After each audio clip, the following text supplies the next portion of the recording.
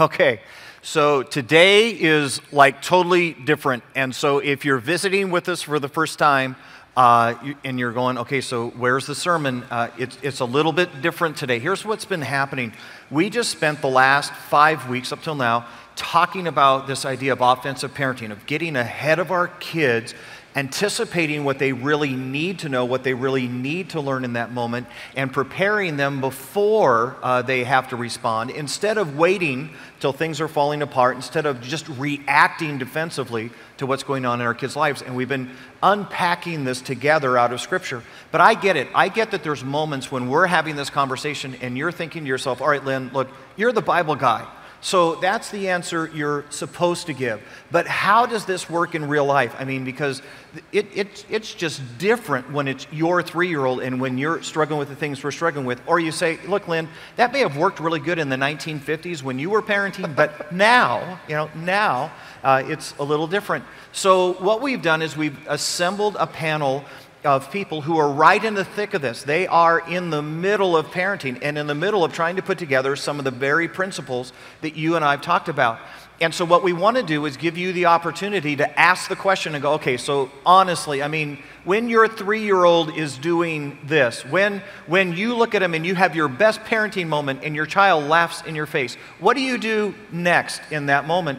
And we've brought up some families that are right in the midst of doing those things themselves. And so hopefully we're going to be able to give you some answers that make sense in trying to go apply all the stuff that we've unpacked together. Now, we reserve the right to say, I don't know, and good luck with that at any point. But we're going to do our very, very, very best. So here's what you want to do right now. Start thinking about the questions that you would want to ask about real-life parenting. We've got runners with microphones. They're going to come to you. If you raise your hand, they'll bring the microphone to you. You can toss the question out. We're going to do our very, very best to try to field those questions for you. And so while you're thinking about that, I just thought there is an amazing passage in Scripture that really, in essence, just gives you and me the job description of what it means to be a parent. And it's in Deuteronomy chapter 11. And it's verse 18. Let me read this to you. Here's what it simply says. Fix these words of mine. This is God speaking. Fix these words of mine in your hearts and minds. Tie them as symbols on your hands and bind them on your foreheads. And I think it's interesting that God, when he talks about parenting, starts with saying, hey, look, this has to be real to you first. These principles have to be in practice in your life ahead of time before you attempt to give them to your children. And so if in moments of disagreement you're being disrespectful to your husband and then all of a sudden you wonder why your kids don't give honor to the position of mom and dad. And it just says, look, these things have got to be real of you before you even attempt to pass them on to your children.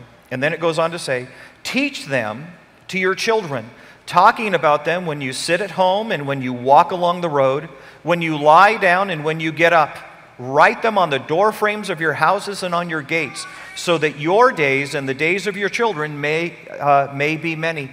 And it simply says, look, parenting at its very best is simply looking for teachable moments. It's that quiet conversation in the car. It's that moment when you've watched a TV show and you're saying, hey, what did you think about what you just saw and what does that mean for real life? It's looking for those opportunities to push into your child's life and just nudge them that much closer to Jesus and to more being like Christ. That's parenting at its very best. And here's what I want to say as we get ready to ask these questions and get ready to do this together. I know that there are some people in here and you go, look, my kids are already grown up. I've already ruined their lives, so this is pretty useless for me. You've got grandkids, and I'm just going to tell you, the influence of a grandparent is unspeakable. I still wear huge marks in my life of simple conversations I had with my grandparents that I will never forget.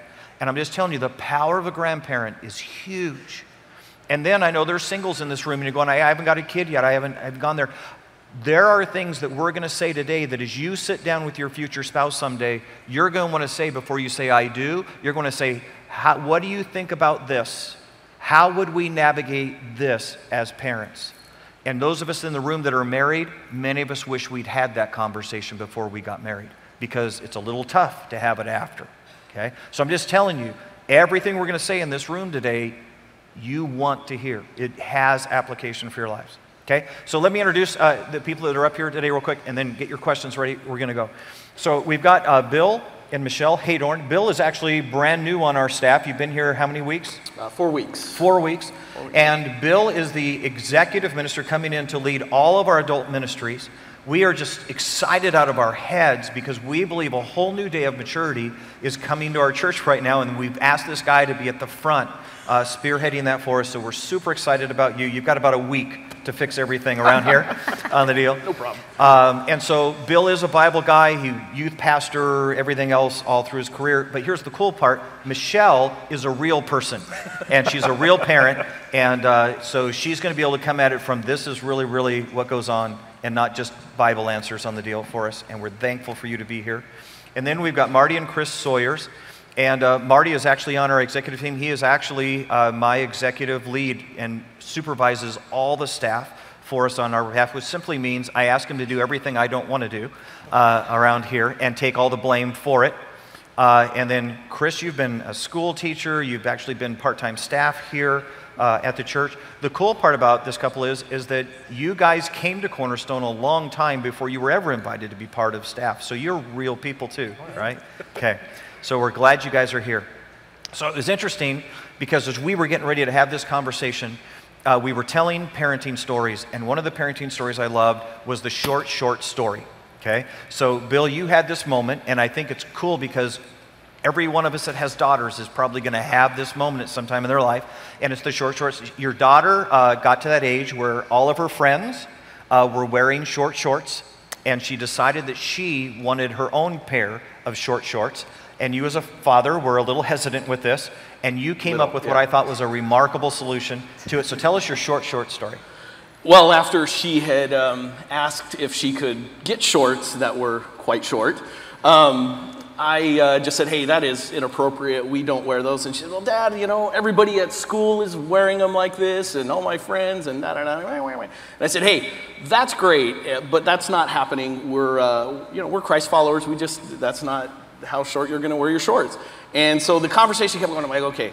So I said, just hold on 1 minute. If you want to wear short shorts, then if you want to wear them, then I'm going to do something. And if you allow me to do this, then you can wear short shorts as well. And she's like, she lit up. Like, all right, sounds a great deal. So I went upstairs and I went into my closet and I found an old pair of jeans and I cut them up really, really high. And I'm hearing high enough that certain parts of your assets were displayed. Wow. Something about a moneymaker, that's what I heard, but yeah. Yes, big money. And so I put those shorts on and I came downstairs, frolicking, of course.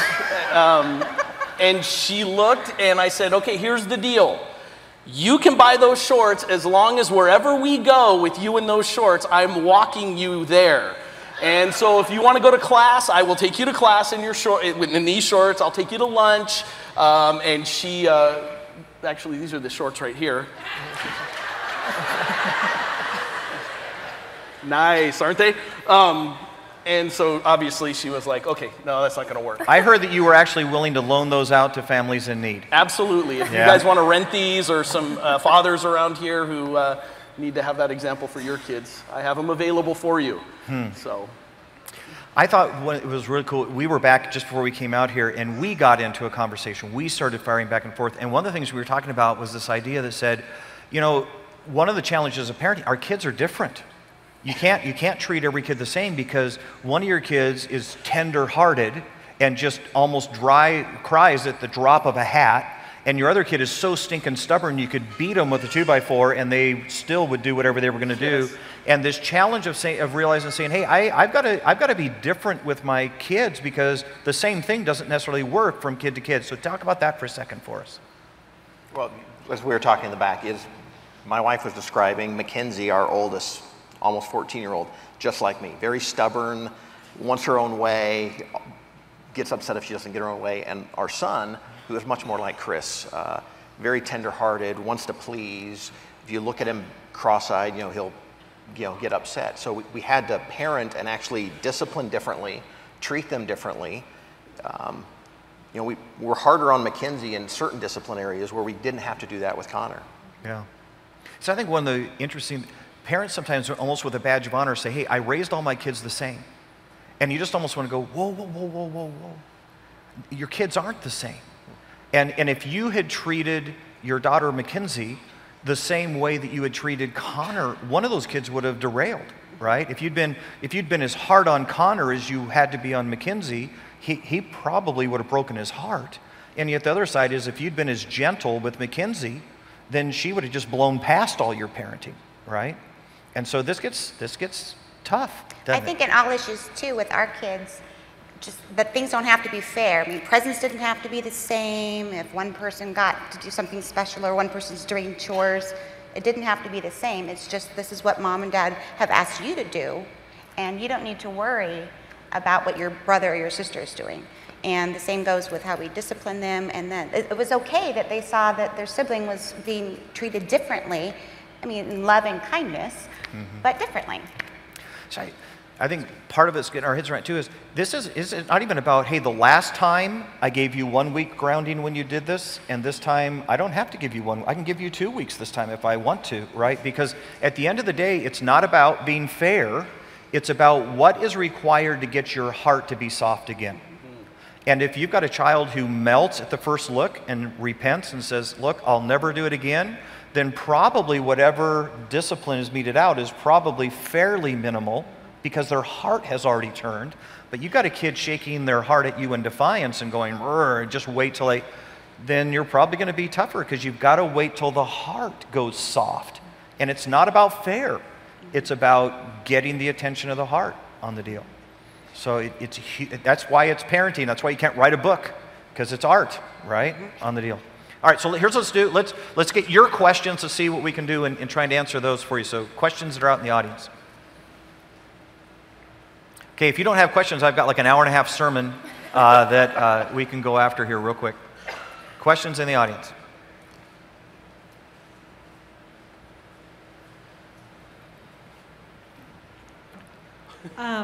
At what age is it appropriate to start disciplining, spanking, timeout? What age do they start understanding that? Yeah, that's a great question. Okay, so at what age do you start actually disciplining? Because it's pretty obvious as a tiny, tiny infant, that would just be ludicrous. So at what age did you guys find yourselves finally saying, okay, it's time to discipline in this moment? It was the minute my daughter said no. And right away I thought, okay, she's ready to have a little discipline. And as obviously as she got older and our kids got older, it got more, we were able to guide them and direct them. But when the minute my child first said, no, mommy, no, that was key to me. It was time to start. Because that was a clue to you that she understood what no meant. That's right. Any other? No, it was the same. First sign of defiance. Yeah. That's when we started. Responding to defiance. That was in the 1 or 2 year old range. It was. Yeah. And it was a slap on the hand. That's what we did. Yeah.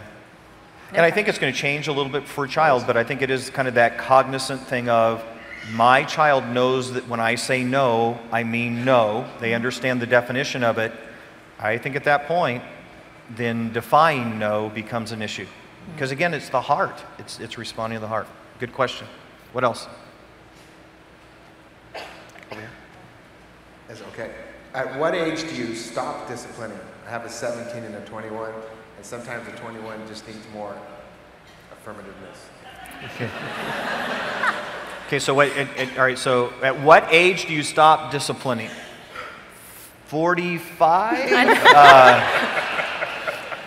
Yeah. I don't know if it's discipline, but when I was at home until I moved away, I was 18, I was still under the authority of my parents. But the way they treated me and the way I honored them is, they're still, I'm almost 45, I still call my mom and dad and ask for advice because I know what they're going to give me. And that wouldn't have happened if they stopped disciplining me at 12. So I think you're always going to be disciplining them or teaching them, trying to move their heart to a certain Let's talk level. about because I think there's the time when discipline tends to be more corporal, tends to be more loss of privilege. Hey, you're going to be on timeout for this long, or you're grounded for this long. Talk to me about as you began to transition into that second stage, which was, I'm really disciplining the heart now. And so I'm really going after trying to have them sad that they hurt my heart. When did you because before that you probably would have said, hey, you just lost your cell phone privileges. But there came moments where you suddenly said, hey, I'm not going to spank you, I'm not going to take anything away, but I do want to talk to you right now about how sad I am about the types of decisions you just made. And when did that kind of shift begin to happen with your kids?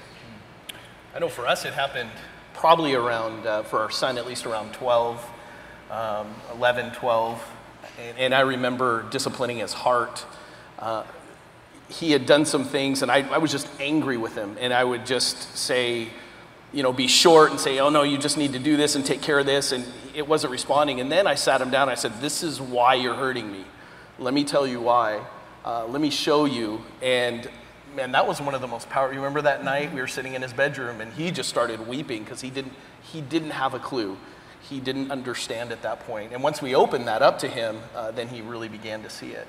Really began to see those things. Anything else on that? I think too, obviously you have a child that they're out of the house, they're not living under your authority. I think it becomes more of a coaching and a mentoring and lots of prayer.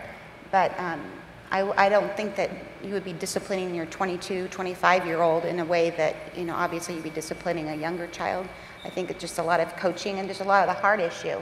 And hopefully as they've grown that you've been able to share with them your heart and not wanting to disappoint God, not wanting to disappoint your parents, that you won't get to that point.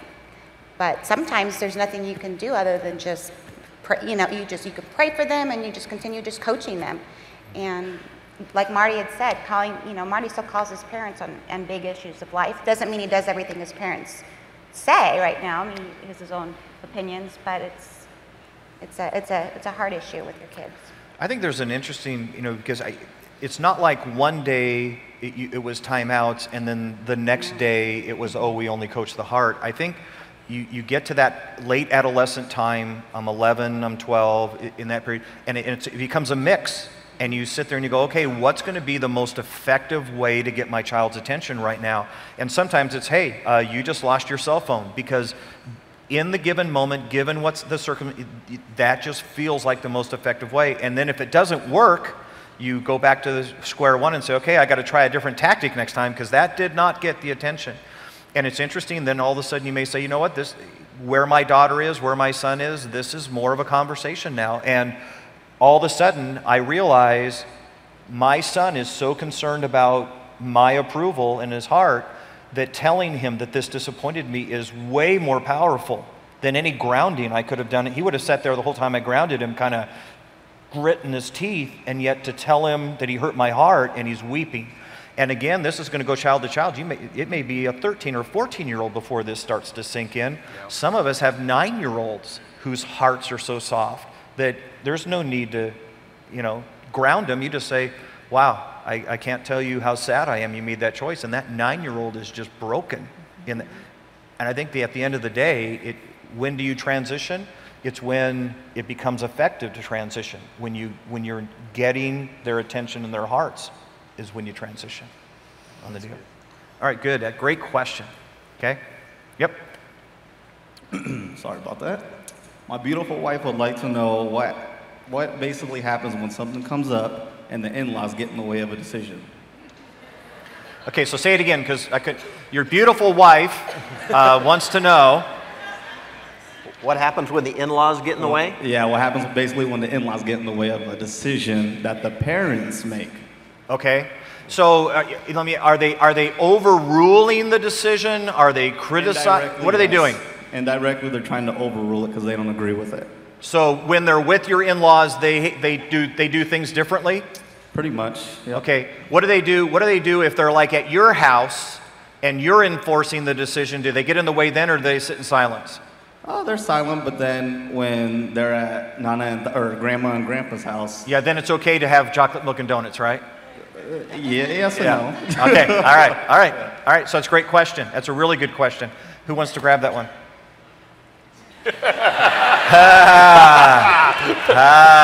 Where's my mom? Is she here? Yeah, do any of us have in-laws in the room right now? Yeah. I think would say it depends on the issue. Like, I mean, if it's chocolate milk and donuts, grandparents get free reign on that. That's the joy of being a grandma and grandpa. I don't know, but if it's, it depends on what the issue is. If it's a discipline, you know, the way grandparents discipline as opposed to mom and dad, that's a different story altogether. You're the parent. You're the parent, and Okay, so as you say, it depends, and I think that's a great answer. It does depend. Give us some guidelines that say, okay, if grandma and grandpa went differently on these types of things, I would just brush it off. Give me a couple of those. like snacks or, you know. Snacks and... Staying up late. Yeah, staying up late, but... So, and the reality is, guys, part of the privilege of being grandma is that you now get to do all the things you would have never done with your own kid. That's part of it. It's just part of what you do. But give me some examples of some things that you would say, no, that's important enough that we're going to have a conversation with grandma and grandpa about this. So what would those things be? We had to have a conversation with his mom about movies that she was letting our teenage daughter watch. We just have different standards of what is allowed. And she had a hard time with it, not understanding where we were coming from. She's much more of a free spirit. Hey, right. Every movie's a great movie. Who cares if it's NC-17? Yeah, let's just go. She needs to see it. Yeah. Sex is natural. You know, they got to learn it somewhere. Yeah. It's So we had a conversation, and we're fortunate she was receptive. What would you have done as you went to grandma and grandpa, and now it's a big deal? Now it's an establishing the culture of our family, and it's not late night snacks, and it's not donuts, and it's now something that's big to the culture of your children and who they are. In that moment, what if they had refused? What if they had said, hey, no, we're just going to let them watch the movies. We're going to let them watch whenever they're in our presence. How would you guys have responded to that? I think Bill would have sat down with her and had a more stern conversation, a more serious conversation. I would probably remove myself.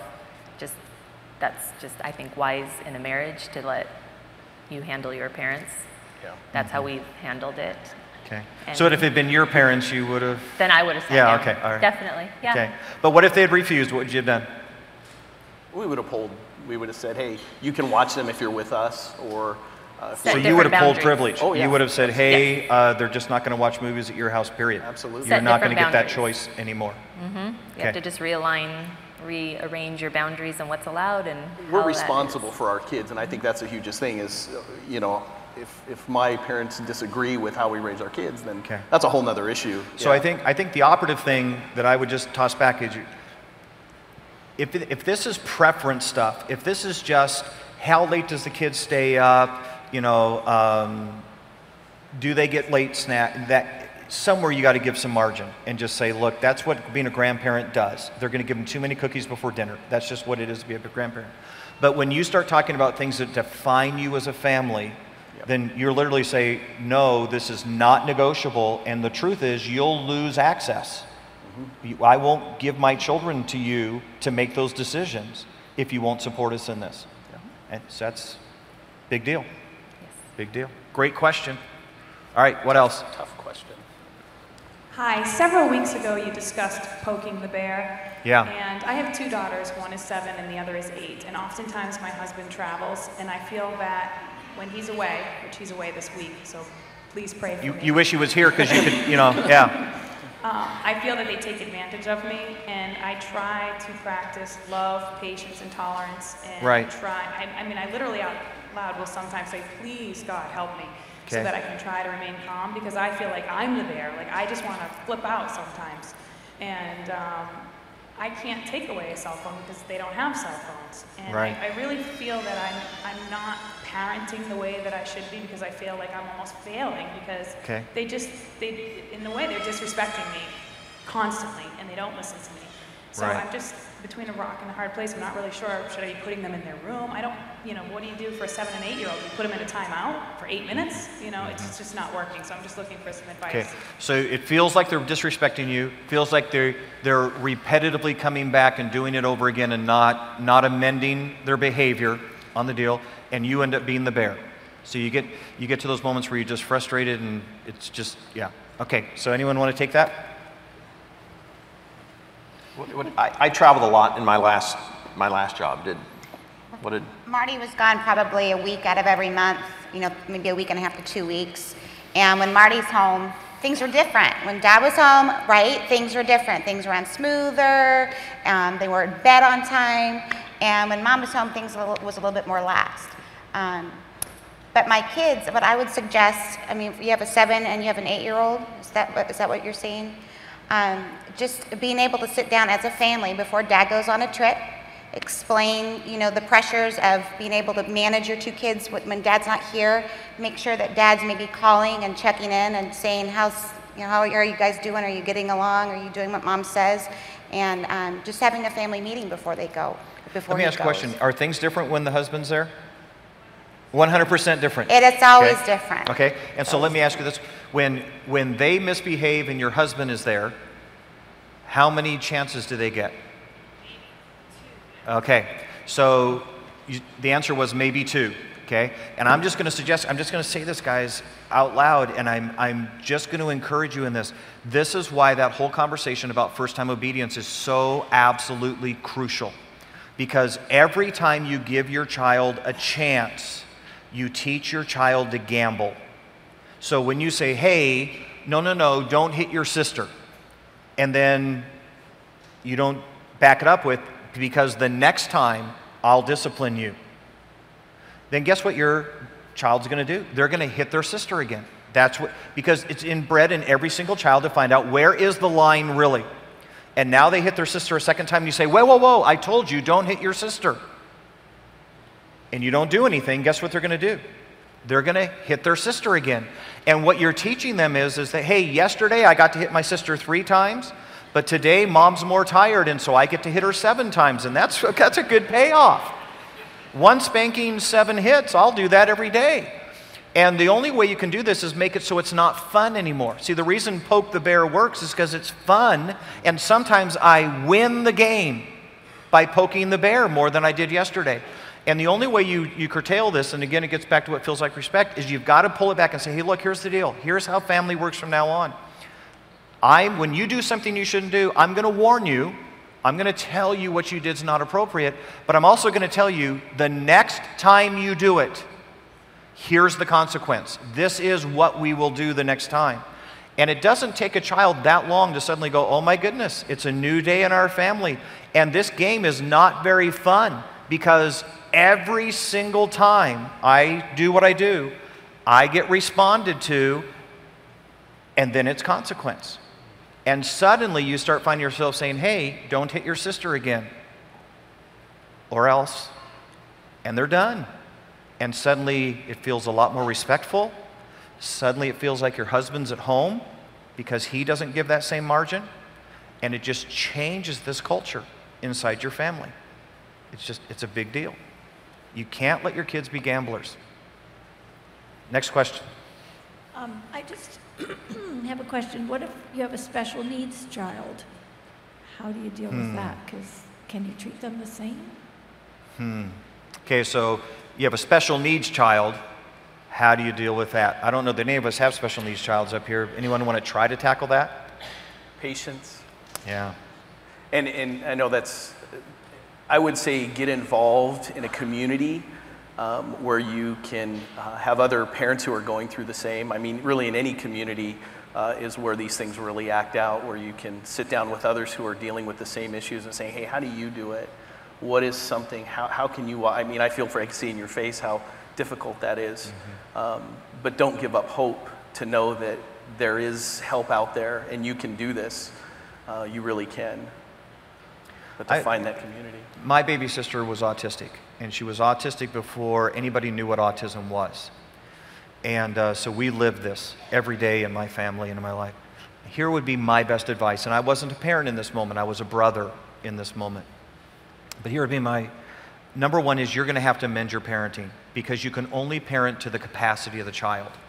So I still think you're going to discipline when no is, but that child may be 6 years old before they understand no. You can only parent to the capacity of the child. But here's the other part that I have to say out loud. You have to parent to the capacity of the child.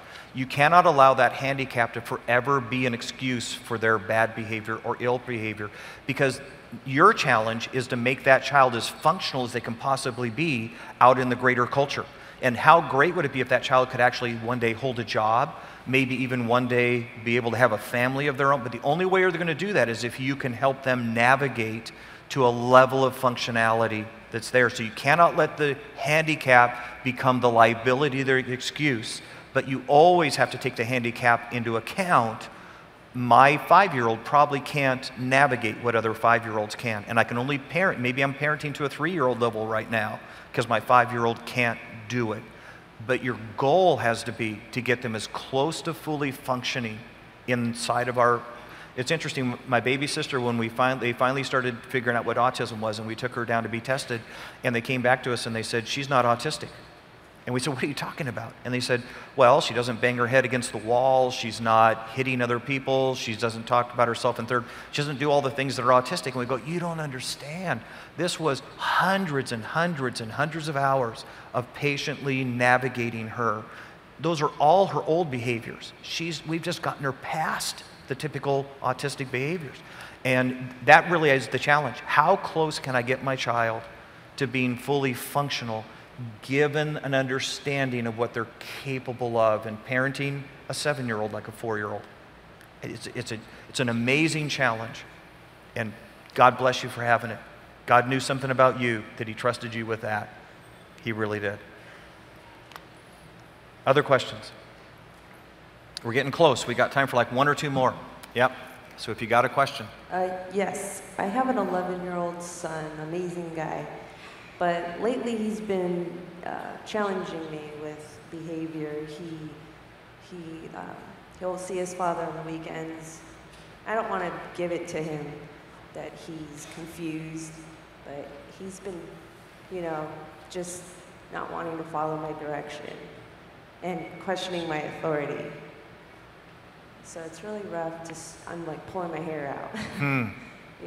Okay. So all right. So we've got an 11-year-old boy. Is the father around? Yes. Yes, the father's around. I have him during the week, and he'll go to his father. Okay, so you and the father are separated. Yes. Okay, and so he goes to his father on weekend, then he comes back to you. Did I hear you say that he doesn't want to go to his father right now? No. He wants to go to his father, but him and his father have a really how do I say this without being rude? Say it. It's okay. No one else is listening, so say it. Yeah. Okay, the way he talks to his father is just not necessary. He's 11. So is he disrespectful towards his father? Yeah, disrespectful. It's like there's no manners, there's no chores, there's no authority. And then when he comes to me, he questions me greatly, my authority, and I sit down with him and I'm constantly telling him, look, this isn't how you can. Does his father hold him accountable when he's disrespectful? Only for school. That's the only thing. Only for school. Is school. Okay. But and is dad trying to be the good guy? Yeah, is he trying to be the friend? Buying video game after video game. Okay. All right. Anybody want to try and tackle this one at all?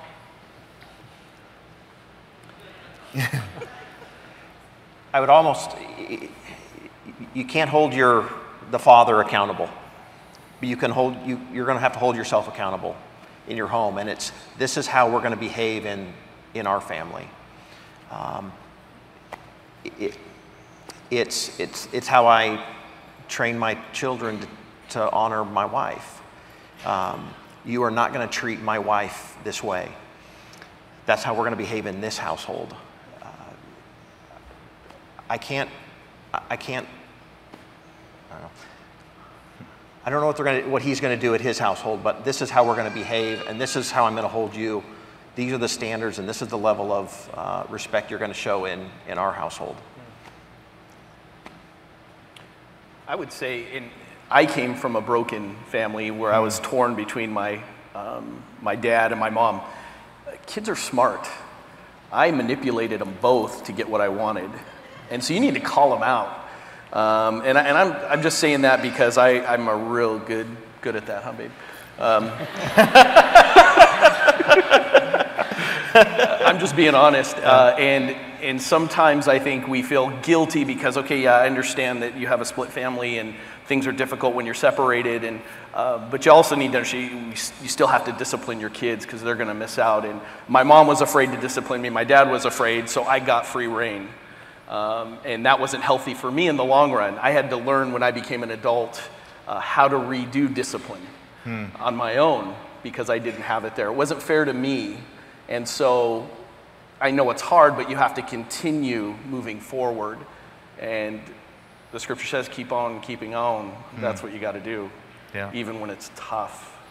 I think the part that's really, really hard in this is that in a perfect world, you'd go to your husband and say, hey, let's have some commonly agreed on behaviors and responses to those behaviors, and let's work together on this.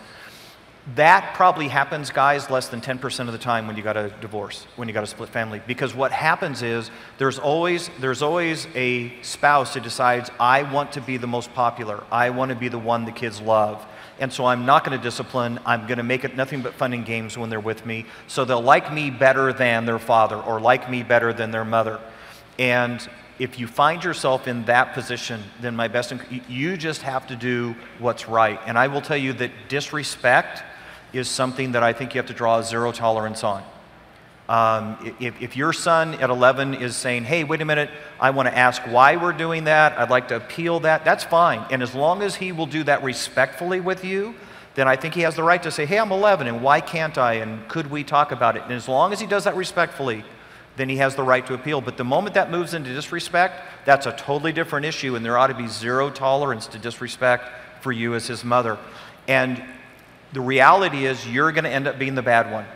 It just is, it's what it is. And for the next few years, Dad's going to be the all fuzzy-wuzzy and the good guy that takes them camping and the guy who lets them all, eat donuts. And you're going to be the bad one. And chances are your 11-year-old isn't going to process that well. Your 11-year-old is going to go, hey, I like my dad better than I like my mom. My mom's too tough.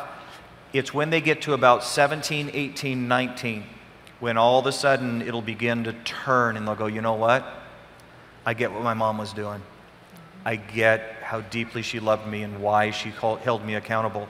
But you right now probably are going to be the bad one. It's the reality of divorce. It's the reality of separation. It's part of the fallout when this happens in our homes on the deal. We went over on time, so I just want to say thank you to you guys for being open and honest and really just exposing your families to us. Thank you for doing that. Yeah. These are available. But thank you guys for doing that.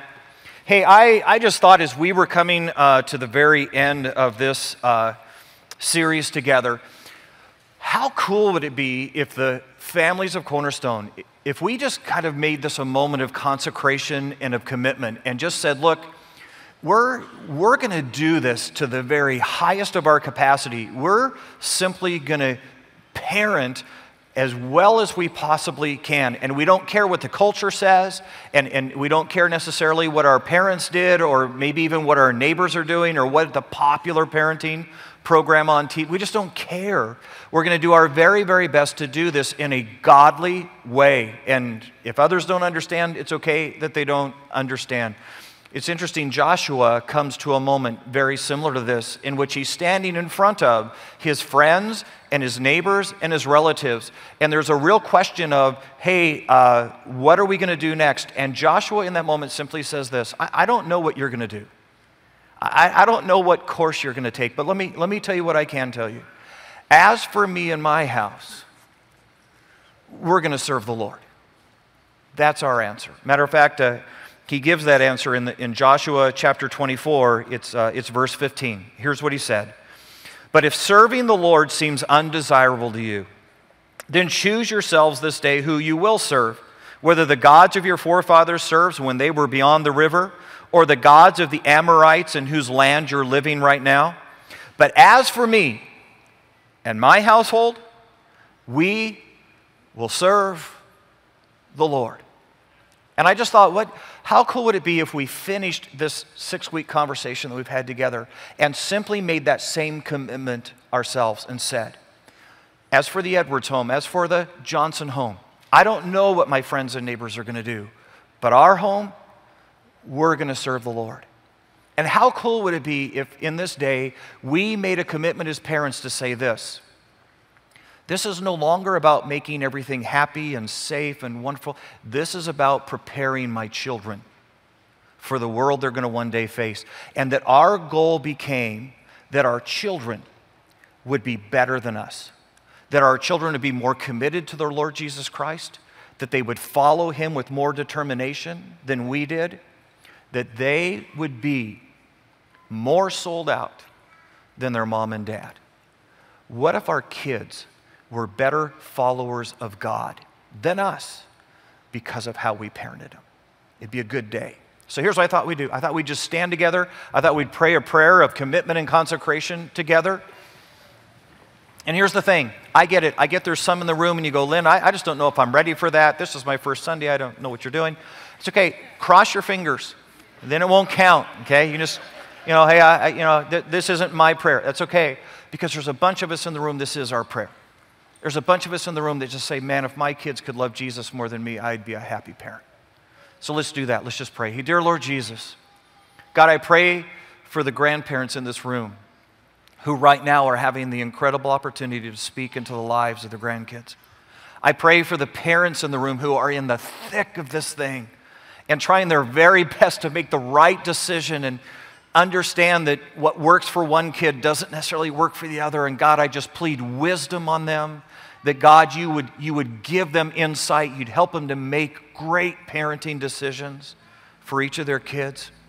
God, I pray for the singles in this room, that they'd be better than us, that they would already have a sense of where they're going and what they're doing in parenting that would be so strong that they wouldn't marry somebody who wasn't just as committed and just as fully on that journey of raising great godly children.